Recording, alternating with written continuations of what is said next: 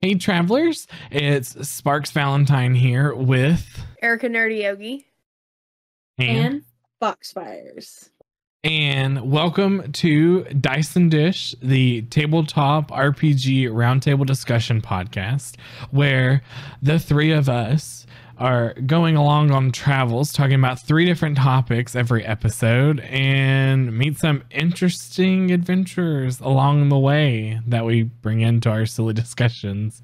So we really hope that you enjoy the episode and that you continue along the travel with us. So I guess we'll see you along the road.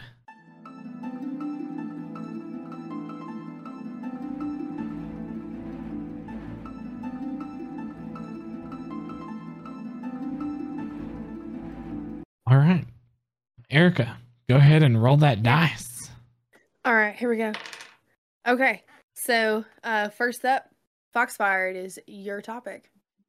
All right, so for this episode, we had discussed talking about where we thought tabletop gaming was going in the future.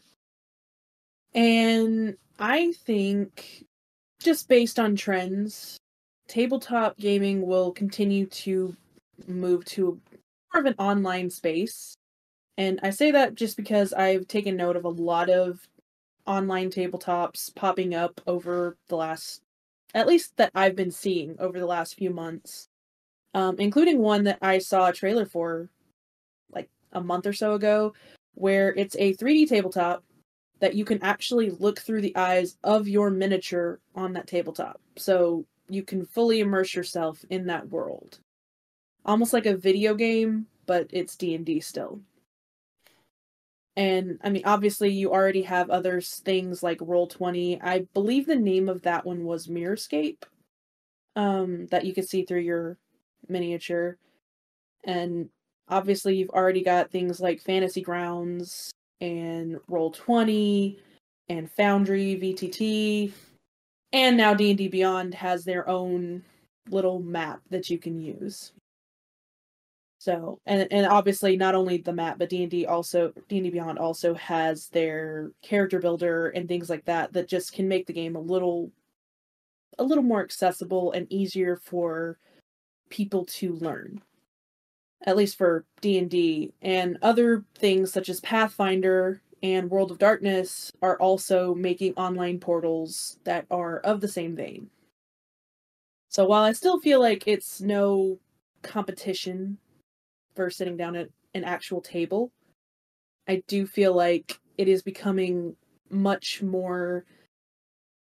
It's just going online a lot more and becoming more accessible to people across the globe.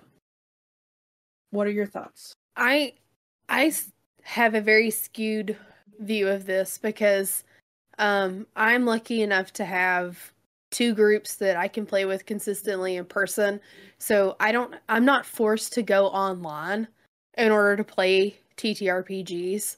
So my opinion is very much from what I consider a very privileged opinion.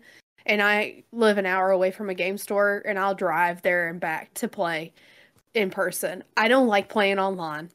I some people say that I have ADHD. I don't know if I do or not. I haven't been diagnosed, but I do get distracted very easily. And that's just the way I am.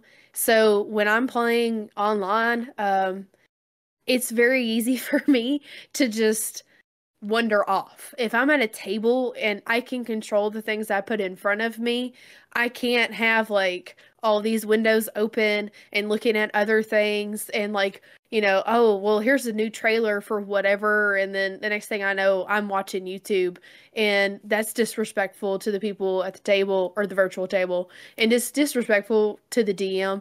I personally, for the way that I function, do better in person.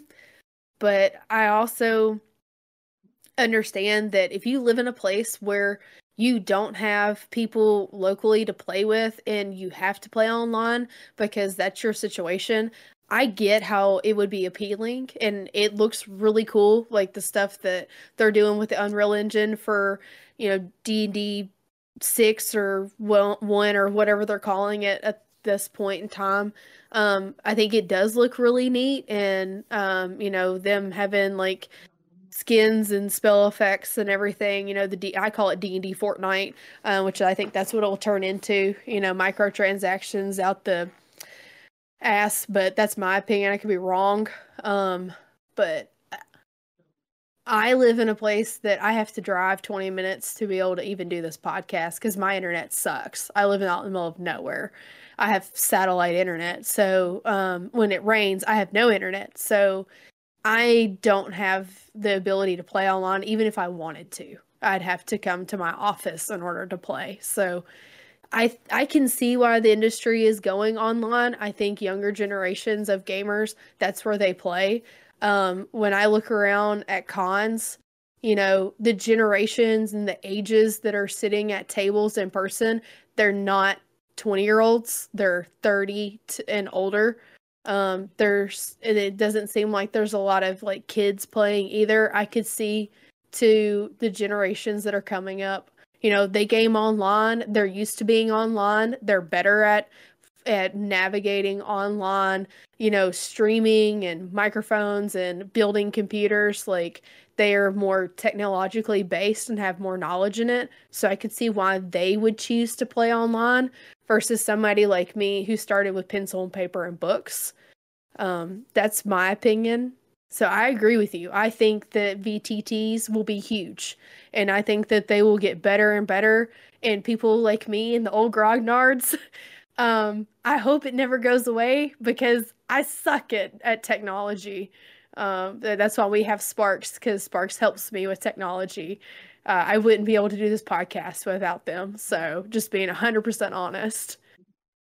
Yeah, Sparks is definitely the technician over here. He's IT. That is my thoughts. Sparks, I'll kick it to you. I do see it becoming more and more apparent in the like way that people are going to play.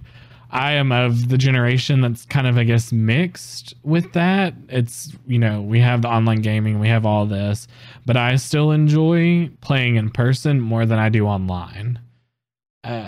Just because I like the physical, I don't want to say comedy, because we're kind of funny in our games. We're very stupid, and you don't really get that if you do it online. You don't really have that physical comedy or the physical body language that you get when you play online. But I definitely do see a lot more popping up. I mean, even like you had brought up a few, there's a new one. We did a Candela game over this weekend, or over the weekend after this, before this was recorded. And there's a website, it's called Demiplane, and it had a character builder for Candela, Pathfinder. It had all these, and you could create a campaign that has a dice roller in it, that has a map location in it, has your character you can bring in. So it's a lot like all of those other ones, but I didn't really get much into it because it was just the easiest way for them to make their characters, because we were playing online for that. So I can definitely see it going. And like you said, Erica, like when we go to cons, it isn't a lot of people my age that are playing unless it's like a different system or something other than D&D. So, and I mean, most of the time people my age aren't going to go to those type of cons. So it's like, it's really interesting to see like this like hobby that we enjoy so much in person, the new generation or the next generation isn't gonna get to really experience that, or they'll find it weird because we're gaming in person. But I do want to say though, with virtual tabletops, I know a lot of people integrate them into their home games, building them into TVs, or building TVs into desks to have a virtual tabletop. So that way it's not, your table is not crowded with minis and terrain, but having terrain it's fun to have it on the table, because then you actually get to fuck around and mess with it. But for space, for the person that doesn't have a lot of space, I think having something like that is going to be, I can see that happening more in the future. Well, and as far as like the people that bring the tabletop and put it in their actual table, it could also be a cost thing, because while it costs more to do it initially, in the long run, you're not going to pay as much for miniatures or terrain or anything like that. So yeah, you may drop, I don't know, $2,000 on the table, give or take, probably more.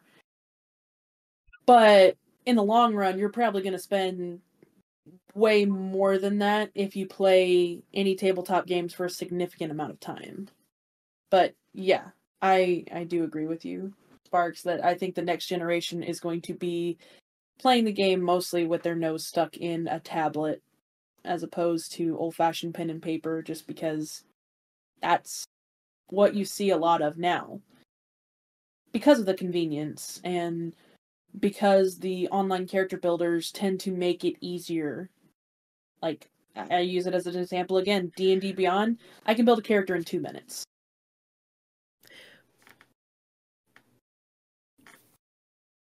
The terrain comment is really tearing Erica up for those that are not watching the YouTube video. So some of this overlaps with my topic. So I just trying to keep my thoughts that overlap with this for mine. So I don't. We can go ahead and go to yours if you want to. I was about to say. Yeah, it's a perfect segue. Well, okay. Well, I didn't want to like cut y'all off if anybody else had something that they wanted to add to it. So, because mine is going to take a minute for me to set it up, and apologies to like this. We're recording this. I don't know when we're going to put this out exactly. That's all Sparks department. But apologies if you're tired of hearing about this. It is something I saw, and I was like, man, I want to talk about this. And literally today, Professor Dungeon Master put out a video about it. I was like, oh shit, he beat us to it. But you know, that's all right. I respect that man. So Deathbringer, I'm ready for you. So all right. So I don't know if y'all saw this on Twitter. Ben Riggs, the author of Slaying the Dragon: A Secret History of Dungeons and Dragons. So it's a book that's on my shelf. I haven't had time to read it, but I've heard great things about it. He put out a tweet, and it's a very long tweet, and I'm just going to hit some highlights, and I just want y'all's thoughts on it. So the big thing about it is the golden age of TTRPGs is dead. We are watching a bright and special time in TTRPG industry pass away before our eyes. Around the start of 2010, we saw the dawn of a golden age of TTRPGs. Since then, huge numbers of players have found the hobby thanks to Stranger Things, actual plays like Critical Role. The new fans discovered a vibrant and thrumming TTRPG industry. There was D20 Fantasy family of games, dominated D&D 5e, but rich with other published under the OGL. And then he kind of talks about like the depths of the old school Renaissance, the mainstream publishers bringing in brands like Call of Cthulhu, Deadlands, Shadowrun, and Apocalypse World. And he kind of touches on some other things about other systems that have popped up, you know, like Middle Earth.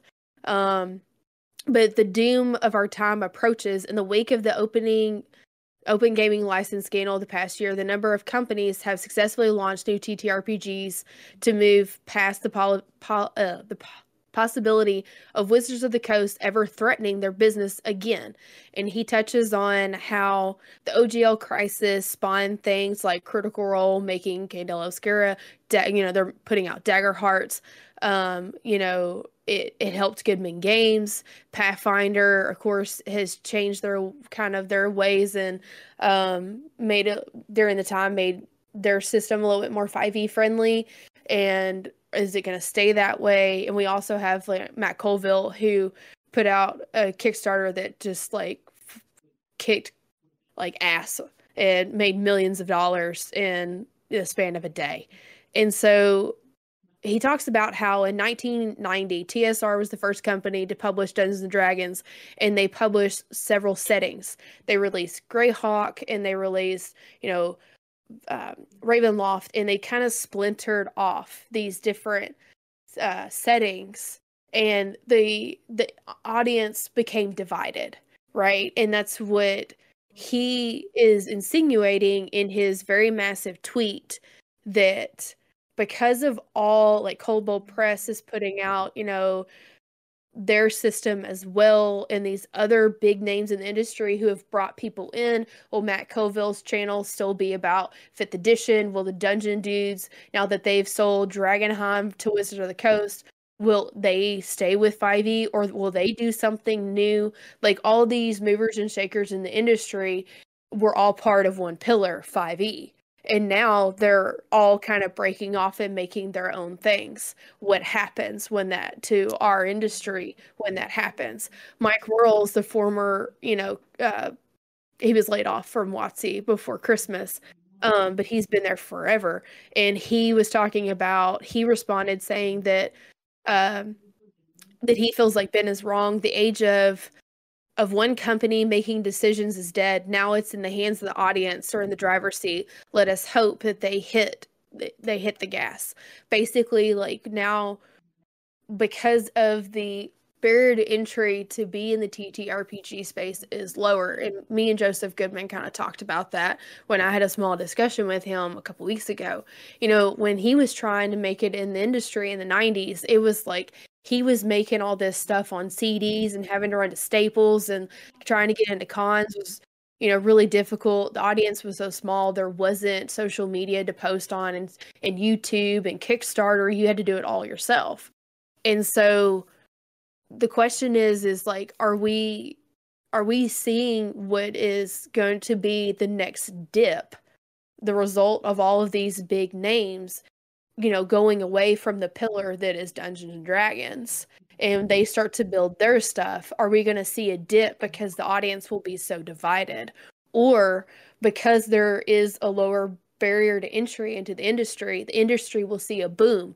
We know that Gen Con, this last Gen Con, did like breaking numbers, over 80,000 people. They're preparing to build, multiple new hotels. When I was at Gen Con, I was talking to a bartender at the hotel beside the Omni, and he was telling me that, like, they're building 2 new hotels in Indianapolis just because of Gen Con, because they know it's going to continue to grow. So the question is like, is that true? Are we going to see an even bigger boom now that people are doing their own thing? Or are we going to split the community so much that people are going to dip, and it's going to go back into the dark ages, I guess you'd say? So what are y'all's thoughts? So I'm of the optimistic side. I think that D&D is going to have a dip. And honestly, I think that is completely on WotC. I think they shot themselves in the foot with the OGL thing and put all of this into motion. But it honestly reminds me of, what was it, a year or 2 ago, where Blizzard had that big, huge downfall where they had that, I don't really, I really don't even know what all happened with it. Yeah. I just know the Bill Cosby room. Yeah, I just know that they had that scandal, and basically it was a mass exodus from World of Warcraft, but it did not kill MMORPGs. It caused a boom in other MMORPGs. Final Fantasy 14. Final Fantasy 14, that's what I was about to say. Final Fantasy had a huge boost around that time. Elder Scrolls Online had a huge boost. I'm sure there are others that I just don't know of that had a huge boost. And the MMORPG genre is still very much thriving after Blizzard's downfall. I think a similar thing is going to happen with TTRPGs. I think there's going to be a dip in D&D because there's going to be other options. Personally, I think it's a situation where D&D didn't necessarily have WotC didn't necessarily have a monopoly, but they were so massive that people couldn't necessarily see around the pillar that they were. And now you've got Pathfinder, who came out and said, hey, our OGL's not going to do that bullshit, pardon my French, so their pillar got bigger. Now you've got Matt Mercer over here saying, hey, we're not going to deal with WotC's mess, so they're building their pillar. You've got DCC building their pillar, hey, we're OG D&D. You've got Morkborg, hey, we're Dark Souls D&D.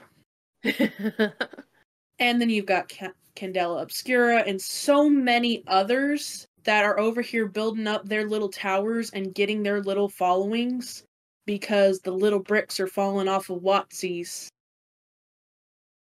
And so I don't think it's going to take a dip in the industry in general. I think D&D is going to take the hit and everybody else is just going to boost up. I am of that same mindset as you, Fox, because you could definitely see it happening. I will say I think the golden age of ours has already died. I think it died way earlier than, did it say in the tweet when they thought it died? Because honestly, I could see the dip in 2021 because COVID, yes, really like brought it up. 2020 was like the year.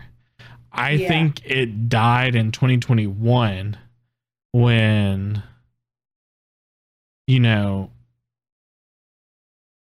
you saw this kind of downfall of people still actually playing. It was fun to play in 2020 because you got to be somebody different than, you know, you got to leave our existence of COVID and people binge Stranger Things. That's fair. I feel like 2021 was kind of the year that WotC started going down. It's all because they were bought by fucking Hasbro. Fully. But it's kind of one of those. I saw it happening before because that's when a lot of our third-party systems started to gain more traction than in 2020 because D&D was so accessible in 2020 when nobody could leave their house with D&D Beyond and all of these other things. After that, third-party systems, people could go back out to their game stores. People, you know, started going out to more bookstores because you could find Critical Role's book at Books A Million, Barnes and Noble, like the one they published outside of WotC. So I feel like 2021 was the year that it initially started to die. Is because we could go out. Go ahead. He doesn't say exactly when he feels like it died. He says that he has like a list, a bullet points list of what he thinks the future will look like from 2023 or 2024 on, basically. Okay.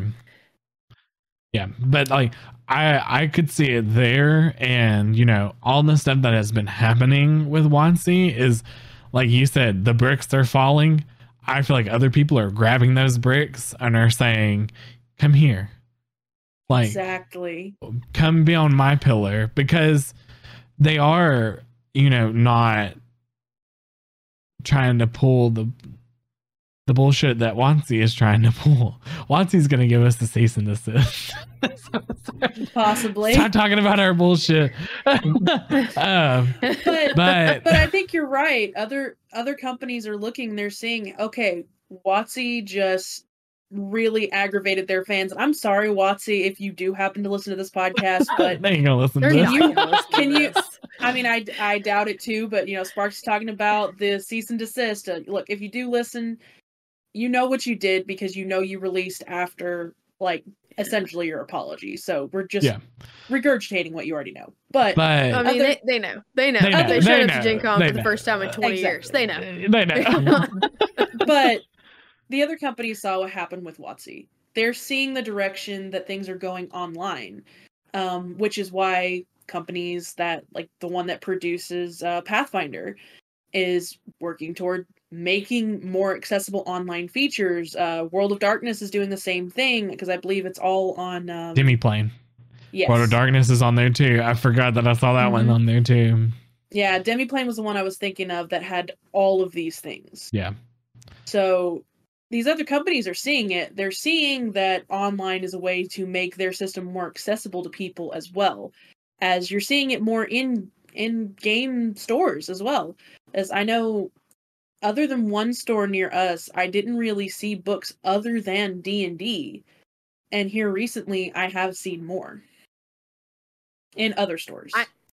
I don't want to like name a name, but the store that I think you're talking about, it's because the owners got mad about the OGL crisis, and they were like, we're going to start carrying other things because they disagreed with WotC's actions as a company. So they were like, we need to start carrying other options because they can't. I don't want to say that they don't support WotC, because of course they do, but I don't think it's set well with them. So I know the game store I mostly go to, because I talked to the owner I used to play in his game.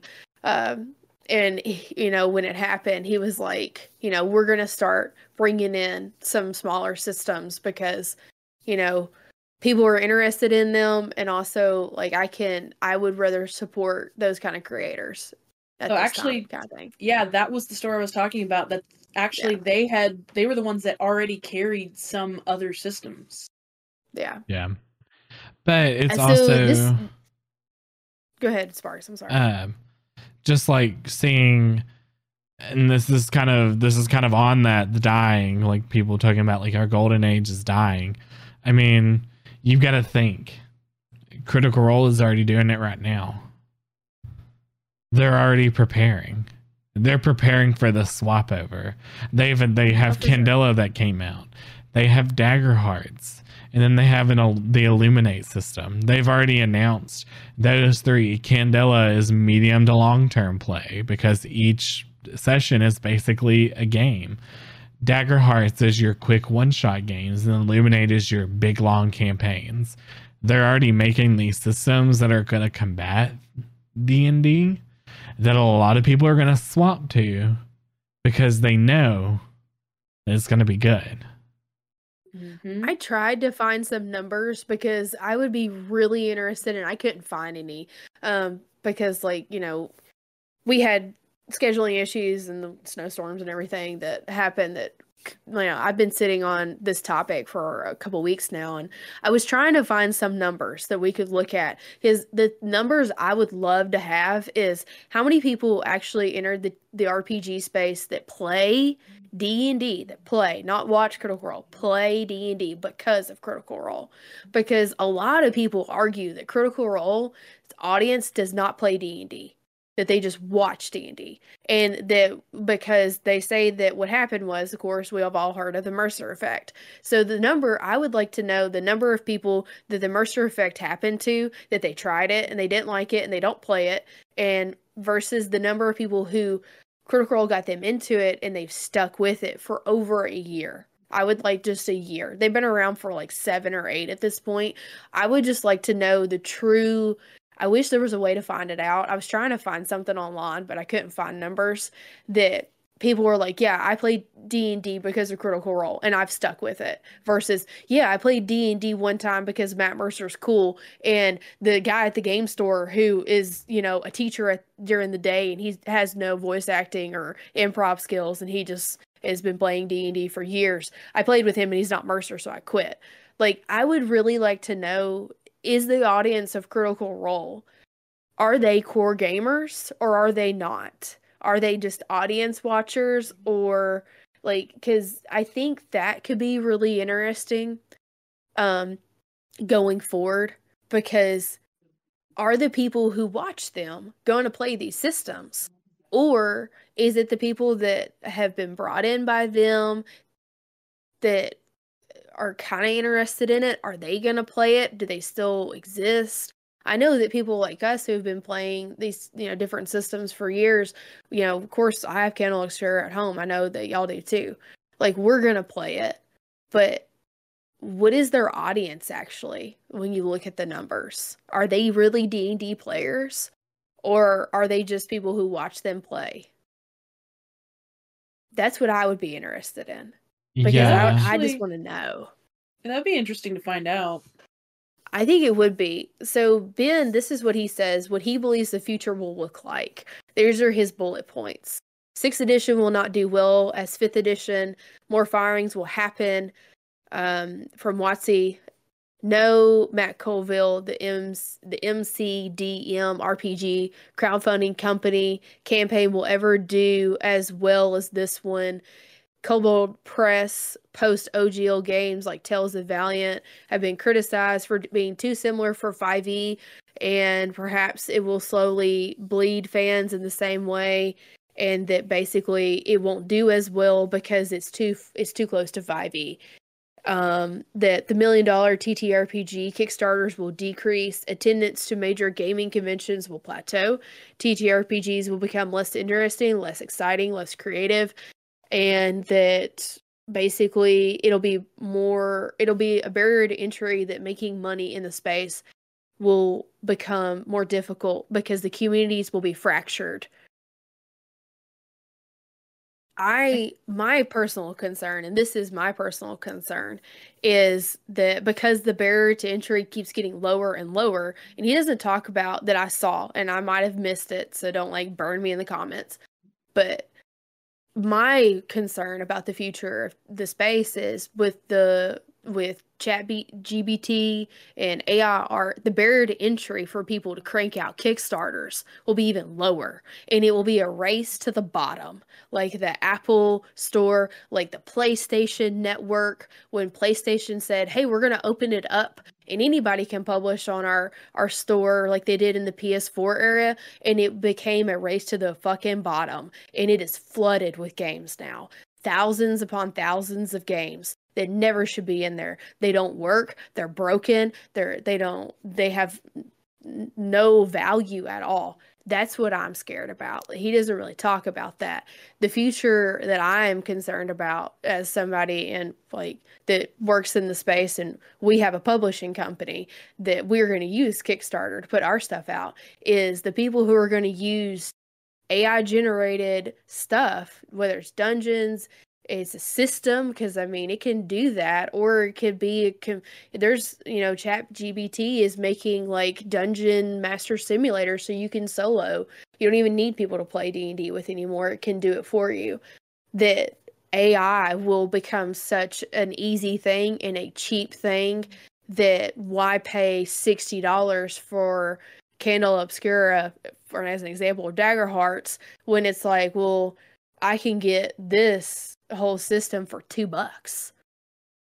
So I want to make an argument against that yes, that is a possibility that can happen, that a lot of systems that are not going to be anywhere near as good as Candela Obscura or Pathfinder or D&D or World of Darkness are going to pop up. But that already happens. If you go on the Steam library, there are so many games that are like $2 or less. Yeah. And they're really broken. They don't work. But you can return those. Okay, yeah, you can return them. But my point is, they're really cheap games that, yeah, you can play them for a little bit, or you can't even play them because they're broken. But at the same time, people usually will give those bad reviews, and then other people will be discouraged from buying them, or will only buy them because they're cheap. And then you have other small developers who randomly come out, and they'll give you something for cheap, and it's the best thing that's come out in that genre in forever. Lethal Company is a testament to this, is because it is $10. It's made by one person in their basement on their computer. They developed it. It's $10. It was the number one selling game on Steam. So I was also going to all the bugs and the shit that happens in it, it makes the game so much more fun. But it's also go ahead. Sorry, go ahead. No, go ahead. No, I'm sorry. I just want to talk about Lethal Company. I'm a Lethal Company stan. So you can go ahead and talk about Lethal Company. I was just going to give some other examples. Like no, you go Undertale. ahead. It was a tangent. But there are lots of examples of that. Undertale's great. Undertale, Five Nights at Freddy's. Just this weekend, Pal World was released, and everybody kept saying it was just going to be Pokemon with guns. It's not. It's we should probably not talk about Pal World. But what I'm saying is, like, I'm worried that the AI stuff, like Undertale was made by humans, I'm worried that AI stuff will flood Kickstarters. Like Kickstarter, BackerKit, it will flood those places, and people will get so frustrated with having to comb through that they're not gonna what wanna, is good. Exactly. Yeah. Like That's it's a gonna fair it's point. gonna become a flooded market, and let's be honest, people are gonna lie. I mean, Oh, that it's 100%. AI generated because it's like you can't prove it. I mean, we've already seen that there are men who are generating OnlyFans accounts for fake women making millions a month and saying Yeah. they're real. I mean, we've already seen them get busted. There's been like 5 within the last month. And so like I worry that will be a factor in the future of our industry, that Kickstarter is, because the barrier keeps getting lower and lower and lower, that it's just going to let more and more in. And then it's like, cool, you can't write, you have no creative ideas of your own, you don't have any idea how to build a system. All you did was make clicks, and then you're like, oh cool, it scanned everything that's ever been made in the TTRPG space, it spit something out, you throw it on Kickstarter for $2 because it's only $2, and hundreds of people back it, and they make money off of it, and they've done 2 minutes of work. Yeah. And it's I and feel there's like thousands of people who could do that.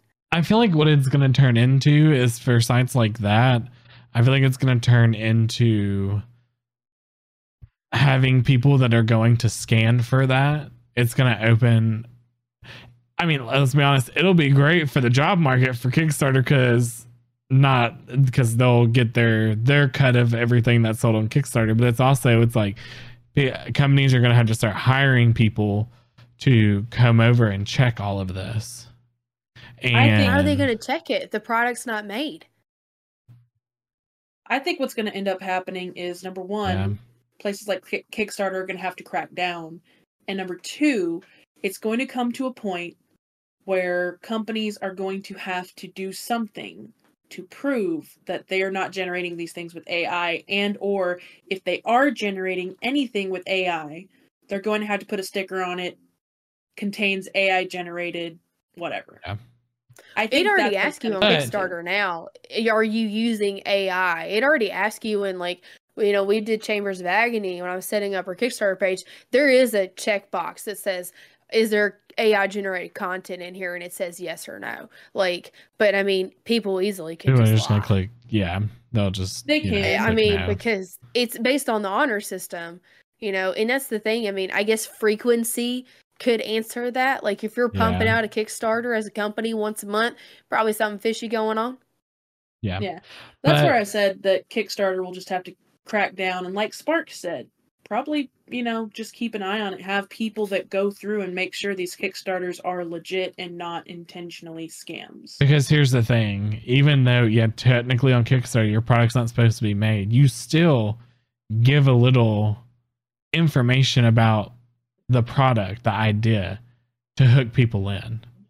Mm-hmm. That could easily be combed over to see. But it also comes down to, I'm looking at you people that are listening to this and watching this. Don't be a shit person and don't use AI.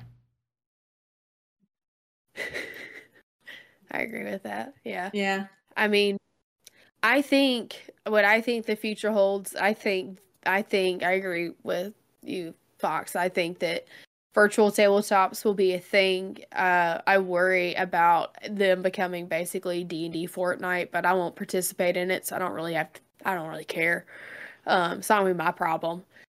So I worry more about AI art than I do VTTs. I know our group is pretty solid, so I don't have to worry about it, but as a creator, I am more concerned about how AI is going to affect our industry versus how Critical Role and other companies making other systems. To me, I think, that challenges WotC to be better. Like, if you're going to fuck up, like, and somebody else is going to say, hey, well, we're just going to make something better, then they have to step up and make something better. And they just challenge each other and have to one-up each other. You know, versus it's like, well, we're the only people and this is what you're going to get and it's a shit sandwich and you're going to eat it because it's your only option. Like that's how I feel about it. I feel like that there's almost like a call to arms that it's like, okay, well, we're not going to put up with this anymore because we don't have to. Yeah. Yeah. Drop the ball once. Well, and see what happens. That's an argument I'm going to make against AI generation as well. Because I know, or I've heard rumors, I don't know, that during the writer's strike a while back, Hollywood was putting out some AI generated scripts. And obviously, also during the time of the writer's strike, Hollywood put out a lot of stinkers. Like, really bad stuff. Well, most Leslie's already of been them, busted for using AI art in Magic the Gathering. That doesn't surprise me. Most of the things that came out during the writer's strike and then the actor's strike were already filmed before.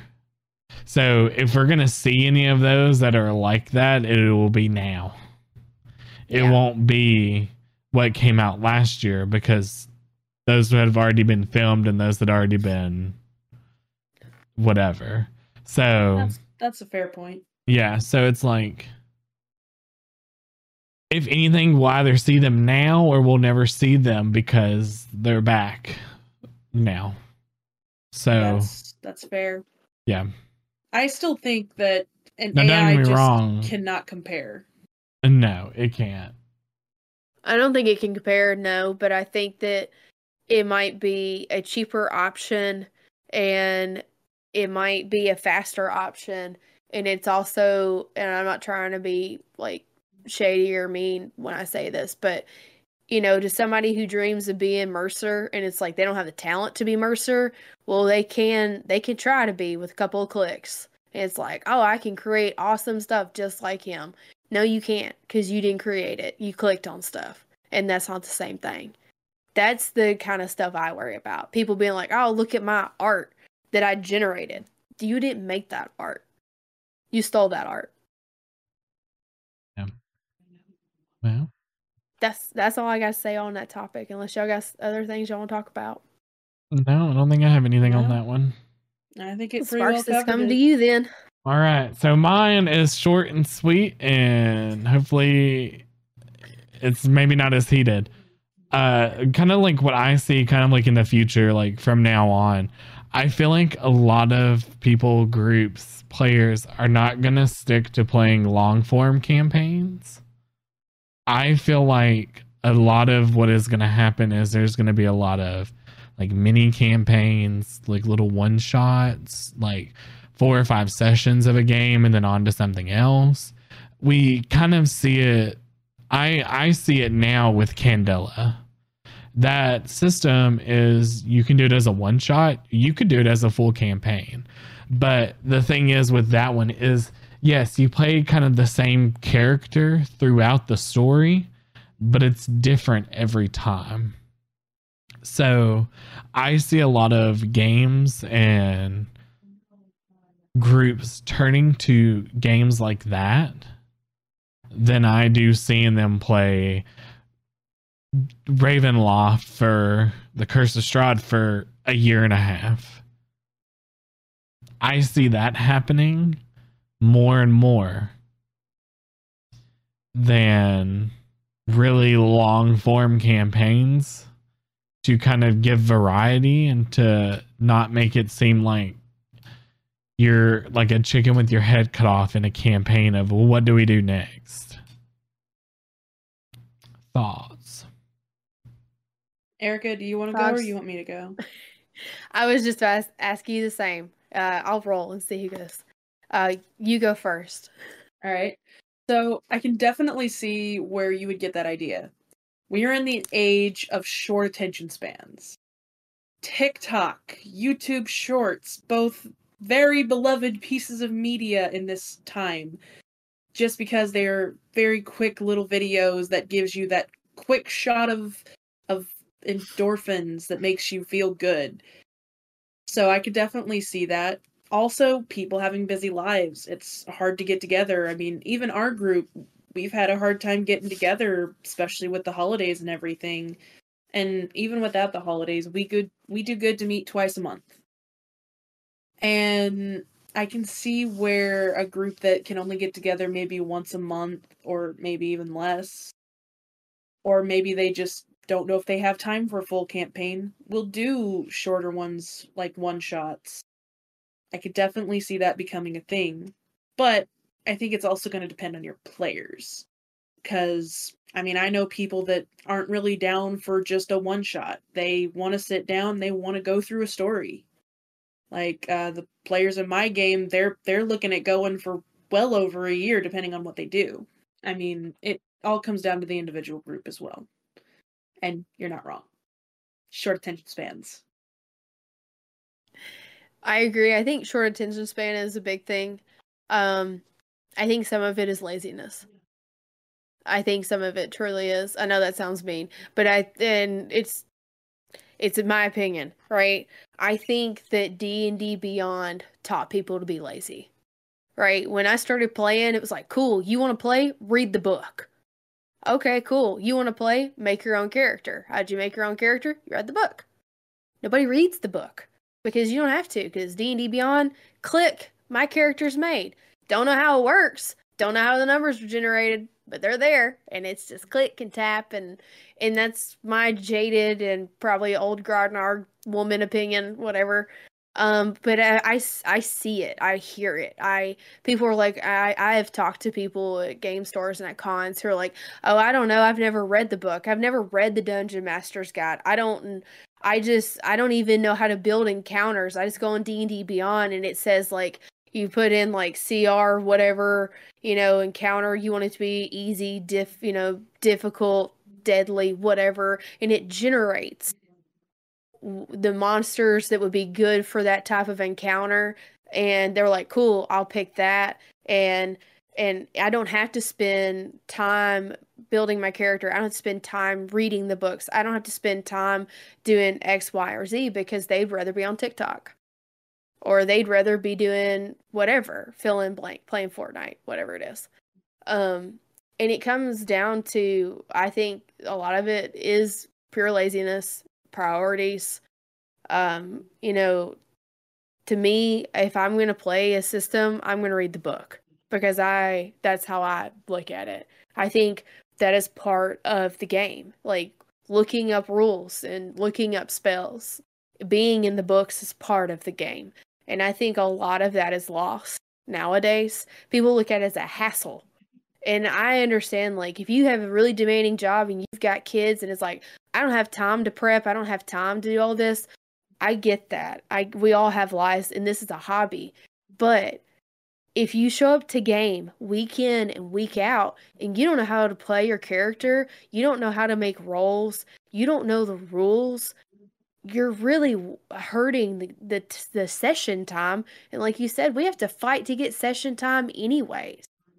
So I know it sounds jaded and mean, but I think the ease of D&D Beyond has hurt the game, the industry in certain ways. And I do think some of it is laziness, and I think some of it is people just, they got jobs, they got lives, and it's just it's an easy button, and it's instant gratification. And that's what we've gone to. And I think a lot of, like you were saying, Sparks, like people go into shorter campaigns, yeah. Like it's easier. I got a one shot. It's already pre-made for me. Got off of DM's Guild, and I'll just run it, and there you go. And if you only can meet once a month, one shots is where it's at, because the likelihood that the next time you meet you're gonna remember what happened is very low. Yeah. Yeah, I mean, I know for our current Drakenheim game, I have a hard time taking notes, and even if I do take notes, half the time they're scattered, and half the time I can't remember what happened. I think that ease of play is what appeals to people. Low prep appeals to people, because it comes down to, some people have lower priorities for games, some people have higher priorities for a game. It's a fucking obsession for me, so I don't have a problem with spending all my free time doing this stuff, because I love it, and that's just who I am. I get hyper focused and hyper obsessive about stuff. It's just part of my brain. So that's the way I am. But I do see people, it's like, hey, we can play this, this funnel, and we're at a con and we play it and it's easy and the characters are already generated. We don't have to do it, and we can just drink and have a good time, and it's beer and pretzels game. And I think a lot of people who have really demanding jobs and have kids and who are, like we've talked about, the majority of people who are right now who are playing in the industry that are players are people who are millennials. And so most millennials are married and they have children. So they don't have time like they did in college or back in the 80s when people were kids playing D&D and they're in their basement for all weekend with their buddies playing 12 hours a day. I think that the population of people who are playing in the industry are driving what they actually can, consume is smaller because they don't have the time for these big things anymore. And I do think some of it's laziness, but I do think it is life too.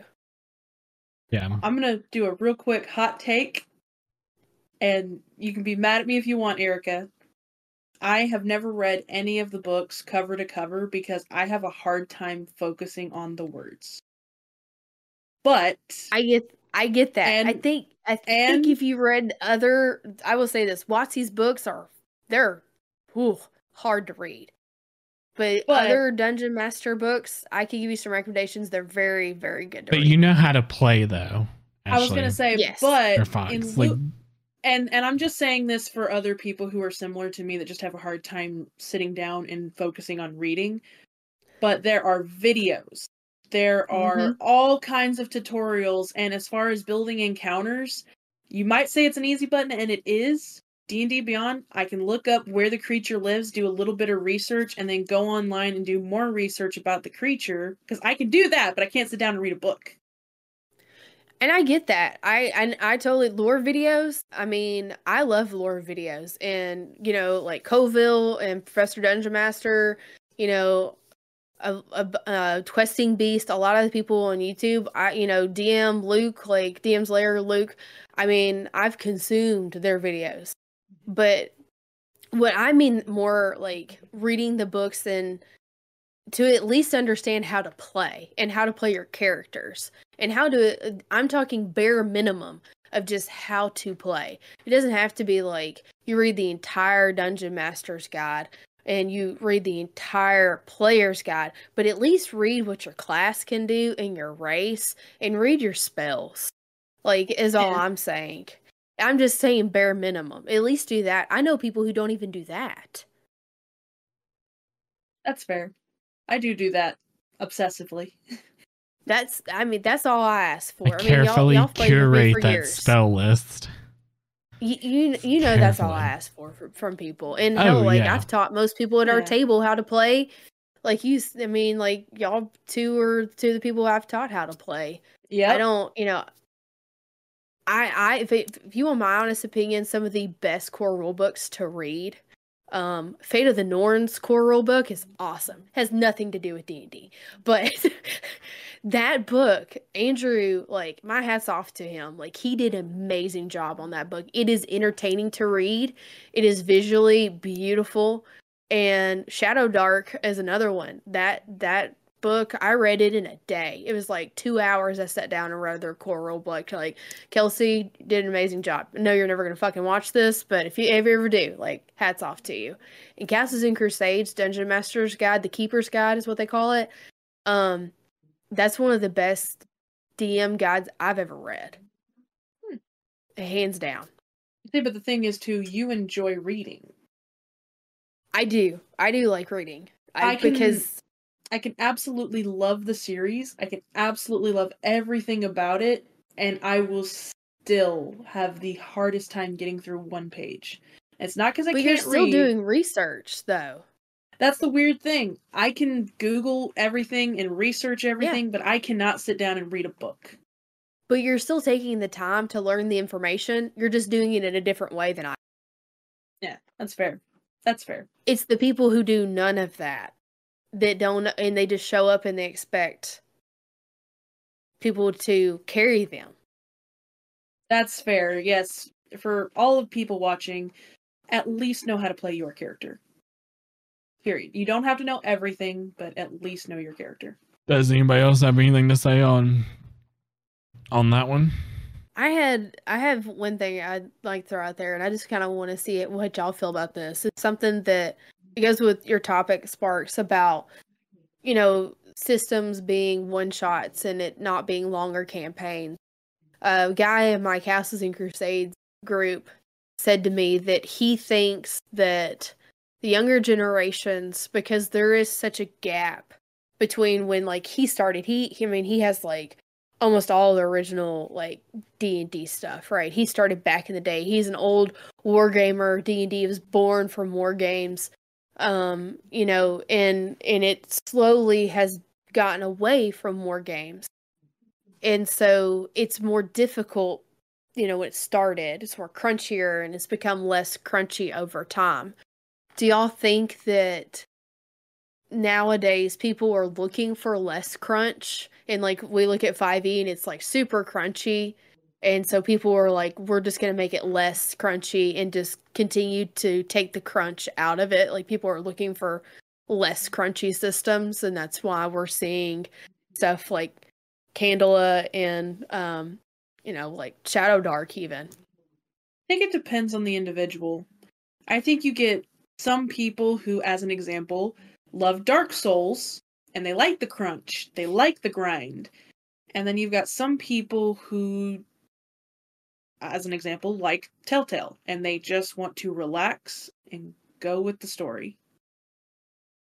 So it really just depends on the person, in my opinion. I think the less crunch is going to open the barrier for more people to start playing because it's easier, it's simpler, and you go, everything is on this sheet. That is fair. That's it. You don't have to read. Think that's a detriment to people? To get people into it, no. Mm-hmm. Now, if they want to branch out on their own to look into more things, it could scare them. But I think it all depends on how you approach it with somebody of hey, we're going to do the system if they've never played before. This is not like every other system. It's really simple. It's really easy for you to start just so that way you can play with us. And I think it's having that open communication between you if they want to venture out into other systems. If you're they get done playing and they're oh my God, I had so much fun. I want to keep going. What can whatever. If you explain to them, not every system is like this. Some of them are more. I don't see it as a detriment because I see it as a way of getting people into it, crack dealers. I don't know, Sparks. I think it's a double-edged sword. I think, yes, it'll bring people in. That's what I said. Yes.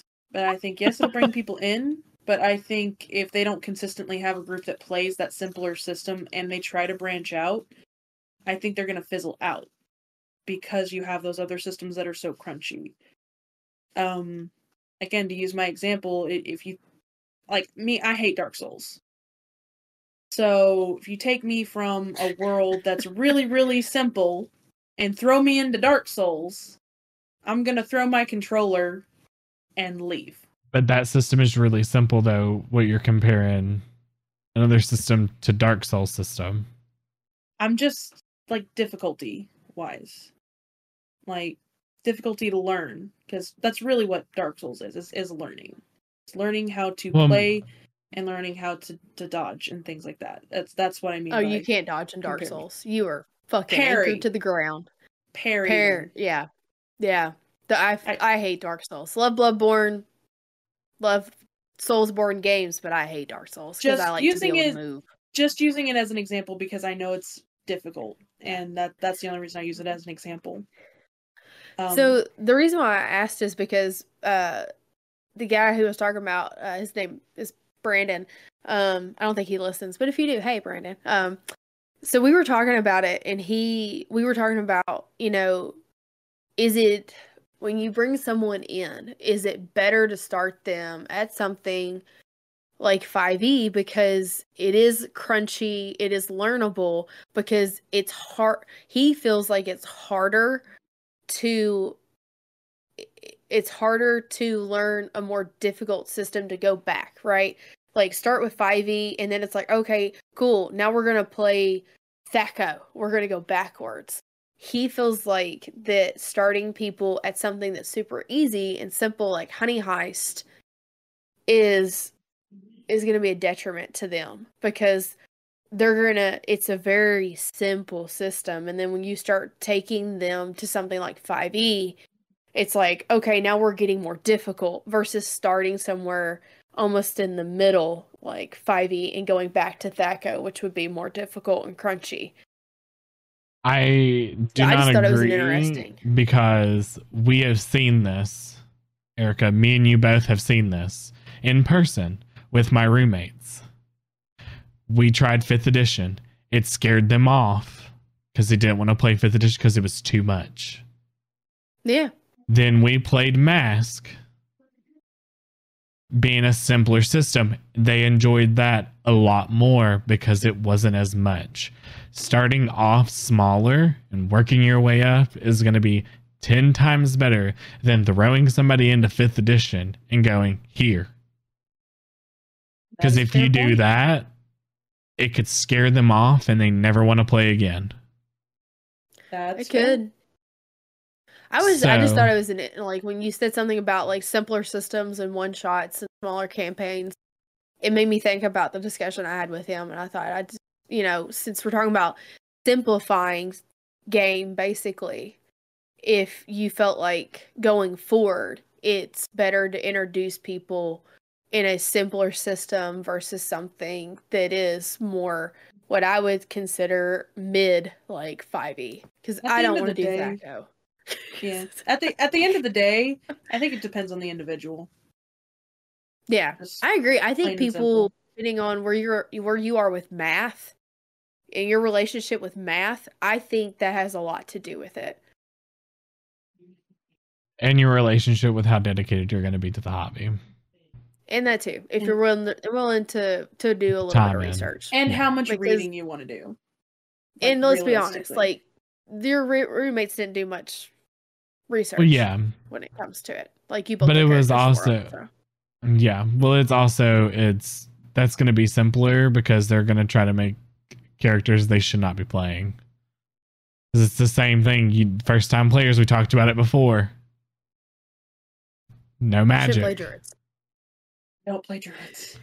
No magic. Warlocks are pushing it, but like I feel like they can difficultly play a magic user. It's going to be difficult. Don't play a druid. Don't play a druid. Don't. Or a wizard. I made that or mistake. Wizard. Don't do it. No. Unless you're going to do the scribe one or whatever, that easy mode wizard that Tosh just came out with. Oh, no. If somebody was going to play a wizard, I would tell them to play a Bladesinger. Yeah, Bladesinger would probably be easier. Because they're melee. Class. They're a melee wizard. Yeah. They're best of both worlds. Yeah. I feel like they're like wizard warlock mode. So the thing with spellcasters that I found from having one that's new and chose a sorcerer, when she runs out of spell slots or goes into a place where there is no magic, she feels like she's just dead weight because she can't do anything. Yeah. Probably because her strength is probably not the highest, so she can't really. Yeah. But the dump stat for magic users. But that's why a Bladesinger or a Warlock would still be okay, or even a Bard to an extent, because you typically still have something you can do. Yeah. But as a general rule, it's better for new players to play melee, because it's a lot simpler. Yeah. Is that it? That's it. Is that it? I think so. I believe so. All right. Well, welcome to 2024. We'll see what happens. Welcome to 2024. We'll see how many of our predictions actually come true. But yeah, well, we hope you guys enjoyed the episode, and we'll see you. When is this coming out, Sparks? February 2nd. Okay, cool. So if just FYI, if you're going to be at GaryCon, Sparks and I will be there. If you see me, more likely you will see Sparks in human form. So make sure you say hi. Just wanted to throw that out there. If you want to say hi, we'll probably wear our shirts one day. We have shirts. You will. Oh yeah, you'll be disappointed. Sparks does not have as big boobs in real life. No, but I got a fat ass, so that's why we're into this episode. We buy you a breastplate and we do that. That's what we're gonna do. We buy you a breastplate. I'll get you a breastplate. But you know what? I mean, I had the big breast, but I got the fat ass, so that's how we're gonna end that. We'll get you both. We'll get you both. But we'll see you guys next time. Bye. Bye.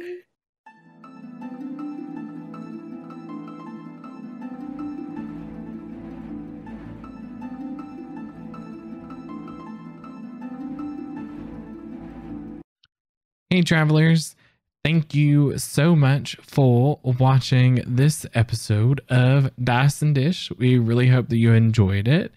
And what are some of your predictions for the tabletop RPG community in 2024? We would love to hear them, so make sure to leave them in the comments section under the YouTube video. And while you're over there, you might as well just like, comment, and subscribe on all of our videos on YouTube and turn on the little notifications so that way you know whenever a new video goes live. Also, you should totally subscribe on whatever podcast service you're listening on to know whenever a new episode goes live. So yeah, we really hope you enjoyed it. And our next episode is going to be coming out on February 16th. And it's going to be a pretty magical episode. So yeah, we hope to see you there. See ya. Bye.